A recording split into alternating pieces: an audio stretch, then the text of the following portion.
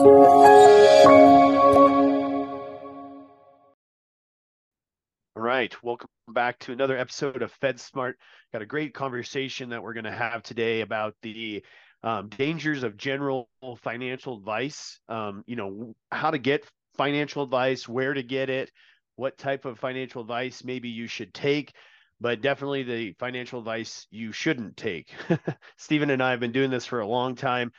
I've been doing this 19 years, Stephen going on 8 years, and we've worked with I don't even know how many federal employees at this point. And one common denominator, one underlying issue, Stephen, that we see all the time is people that usually have a lower TSP balance or can be in like financial struggles or losing money and things like that. Quite often we see that they took some form of general financial advice. A colleague told them this is how you should allocate your TSP. They're reading a blog online and they're just following some financial guru or somebody that they think is a guru and following their daily TSP moves or what everybody should be allocated in, and the person that has the crystal ball and what's coming on the horizon and things like that. And we want to talk about some common things that we've seen and some snares to avoid so that you can be in, good financial situation. I mean, like I said, Stephen, we've been doing this a while, and we see that often enough to where some people are like, I don't do that. It's not that big of a deal. But some people, are doing it and they don't even realize it. Yeah, that is a common trend with the meetings we run is where people get financial advice and their kind of investment mentality with the TSP. It's most of the time I would say general advice. And Yeah. I always think of like the internet makes everyone a specialist at everything. But what's that saying? Jack of all trades, master of nothing. It's one of those things where unless you're in it all the time and really look at your specific situation, general advice usually is not the way to go if ever. Right. Yeah. I mean, people go, okay, I don't get it. Why? I want to take hold of my situation. I want to take responsibility for it. And where do I get information? I'm reading this blog. I'm reading this. My colleague's done pretty good with his TSP or her TSP. It's proven in the past. So why shouldn't I take their advice and follow them if what they're doing is working for them? Why shouldn't I do it? Well, first of all, that's like fitting everybody into the same box. It's as crazy to us as if a doctor put out a blog, for example, and a doctor says, okay, everybody who's turning 60, go ahead and be on high blood pressure medication, high cholesterol medication, and go ahead and take some insulin because the chance of being diabetic when you're over 60 is very likely. So everybody go ahead and start taking diabetic medication or some form of insulin or something like that. And you might not be diabetic or probably are not, and you're now taking insulin for that. And that sounds like a crazy analogy. And some of you guys are going, okay, that's a little bit ridiculous. But it's that ridiculous to where if somebody's 60 or older, everybody says, okay, now you should be, either 100% in the G fund or 80% C, 20% G or whatever. Everybody's situation is as unique as their medical diagnosis and should not be taking a medication if they don't need to treat the symptoms or treat a disease. And it's the same thing in the financial world, Stephen, where we see it over and over and over again, where somebody was like, well, I'm withdrawing from my TSP large chunks every year, and I'm 100% in the S fund, and I'm in retirement, and I'm older, and I'm in the S fund, and I'm losing all kinds of money because I saw this blog that says you should be 100% in the S fund because it has the highest average annual returns, things like that. That's as crazy as, again, just taking, insulin because you might be prone to diabetes because you're in your 60s now. And that's what we see all the time is, well, often, I shouldn't say all the time, but we do see it quite often. And one of the biggest detriments to financial plans and retirement planning is, again, just finding some kind of article. Your colleague, for example, they might be doing really well in their TSP. I'll give you a perfect example. I had one of my clients years ago that she was following what a colleague was telling her to do because he was doing pretty well in his TSP, and he had a track record over the last 10 years. He's up every year. Well, newsflash, the C and the S fund was up, up, up every year over the last 10 years. What happened in 2008, 2009? How did his account do? But the big key here was this individual, his colleague, he had a military pension. He also had a large federal pension, Social Security, and then his wife had a pension. So he didn't need any income from his TSP. He had other savings, and so he didn't need to draw from his TSP.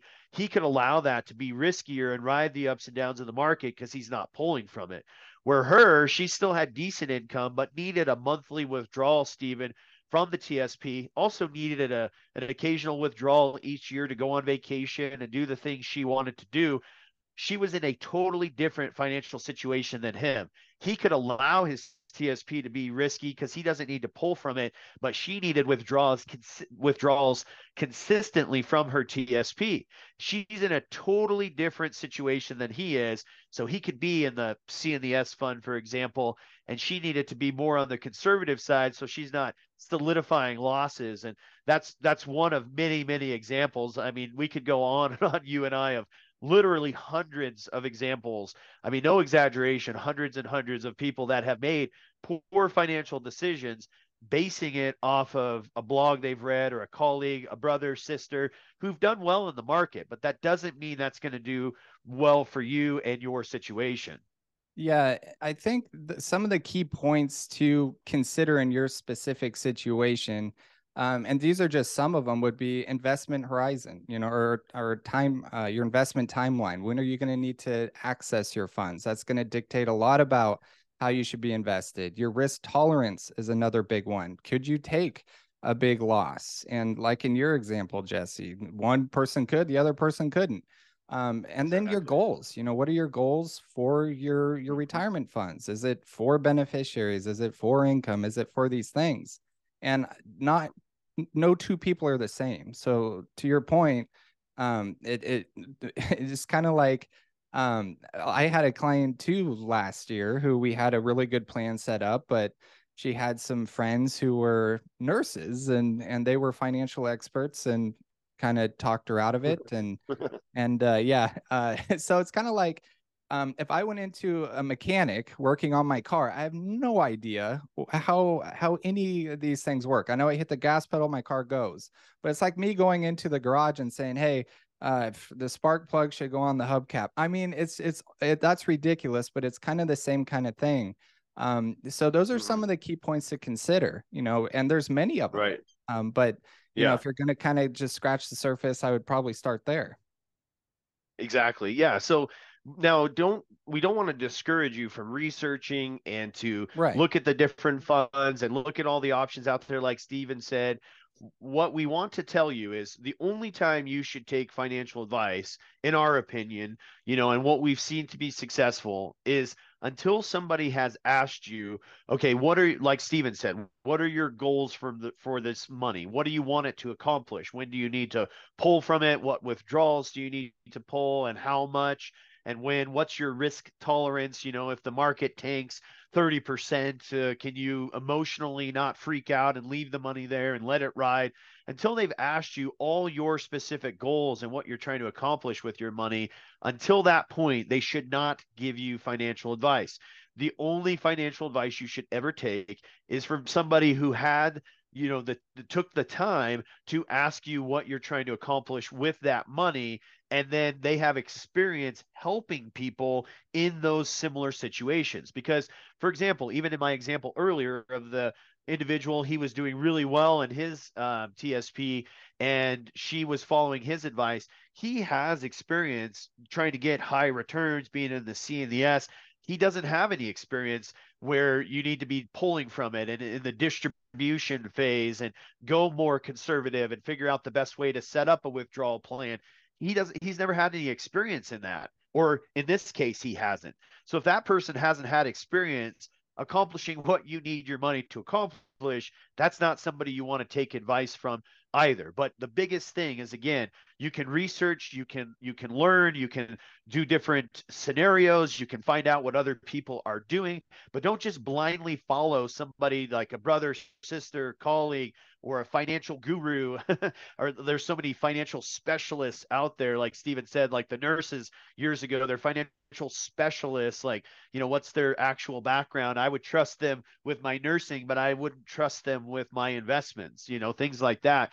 And so you want to know, is this person experienced before I'm taking their advice? But the biggest thing, like I said, is if they haven't asked you the specifics of your situation, they should not be giving you advice. I mean, we see Stephen and I, we're students of retirement planning. We love reading about retirement planning, studying it, and we see so many articles out there, and so many gurus and so many blogs and so many people putting out information, and it's like, oh, I didn't know they had the crystal ball. You read an Oh article yeah, that it's says it's very everybody cringy. get A out of lot of it's pretty cringy. It's yeah. like, oof, that's not going to be Yeah, good. exactly. Yeah, they're like, oh, like, during COVID, perfect example. Everybody's like, get out of the market. This is the financial apocalypse and things like that. Boy, were they wrong, right? I mean, 2019, 2020, things rebounded big time, and so they don't have the crystal ball. They don't know what's And going to happen. we So it's don't about either. So we're not saying we have all the right, answers, but the main point right. is, just don't take general advice. You really need to do, look inside, see what your goals are, or talk with someone. And along those same lines, when we're saying talk to someone who knows the system, what should they look for, Jesse, as far as an advisor, fiduciary? What is a fiduciary? Walk us through that. Absolutely. So Stephen and I are under the belief that every federal employee should have two relationships to help their retirement planning. The first relationship is you should try to establish a relationship with somebody in your benefits department, your HR, or your actual benefits department, whatever that is, whatever that looks like. Now, before you message me and say, I don't even know my HR is regional. It's been, it's impossible to get a hold of those people. Mine is not even in my building anymore. It's, 3 states away and things like that. Well, you do have a benefits department somewhere. You do have an HR, human resources, and you have a benefits.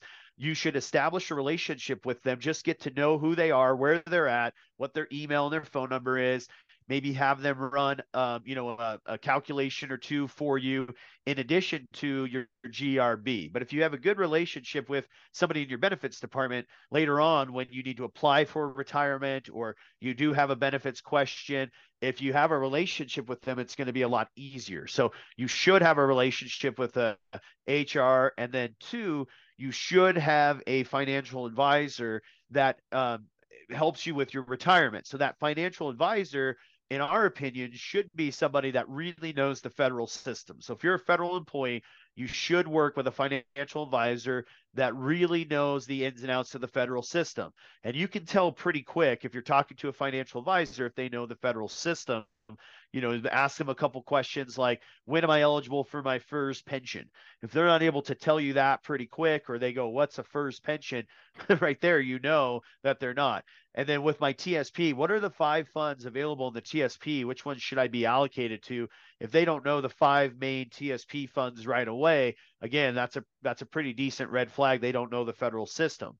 And then two, that they should be able to tell you that they're a fiduciary in some capacity, whether, it says it on their website, or if you ask them outright, are you a fiduciary? And a fiduciary, in Stephen and I's opinion, means somebody that's going to act in your best behalf. They're going to put your needs and goals first. That person is acting in a fiduciary capacity. And so you want to find a financial advisor that, is a fee-based, commission-based, maybe a combo, but they say they will tell you that they're a fiduciary. So the two things is they know the federal system in and out, and they are fiduciary. And if you don't know that, if you don't know of a financial advisor like that, you've been Googling, you've been talking to friends, Stephen and I, you can set an appointment with Stephen and I, and that's not a shameless plug. We know that. I mean, we have over 200,000 listens on our podcast a month, and we know not every single person is going to work with us, and that's fine. If you don't work with us, no problem. But we want you to work with somebody who knows the federal system and is a fiduciary, because even really ethical, great financial advisors, who don't know the federal system. We've seen them put federal employees in irreversible situations that they just didn't know what they were doing. They didn't do it out of, in my opinion, some of the cases I've seen where they lacked ethics or they were doing it for their own, self-interest. They truly believed what they were doing was best for the federal employee, but they didn't know some of the federal nuances and some of the specifics of being a federal employee. So that's why it's important to work with a financial advisor who knows the federal system. And then also another big red flag, if you're talking to a financial advisor, again, if they haven't asked you what your goals are, they haven't set a whole financial plan of how much income are you going to get in retirement, how much do you need, what do you need your TSP to accomplish. Those are the type of questions that they should be asking you. And then based on getting that information back, then they can build a financial plan specific to your needs and goals, rather than if you call them and they say, okay, you should get out of the TSP and here's where I'm going to put you in this no risk fund. That's great. It does this. Before they've asked you anything, that's a big red flag. They're more of salesmen, in our opinion, than an actual consultant or an advisor. So That's probably, those are the people that you should be working with. yeah, absolutely. And that's such a good point. I've heard many people over the years just say, yeah, I talked to this person. They just wanted to roll my TSP without asking any questions as far as, okay, what did you want it to do? Because there's a lot of times where it makes sense to just stay in the TSP too. It's just, it really is a personal thing. Absolutely. Yep. You're as unique as a snowflake, whoever's listening. We're not calling you snowflakes. We're saying you're as Yeah, unique as be one. careful So of that one now. I know this day and age but seriously, everybody's situation is totally unique. And so you need to Here build a comes the hate unique mail. plan for you. Yeah, that's okay. You can send it to Jesse. Don't send it to Steven.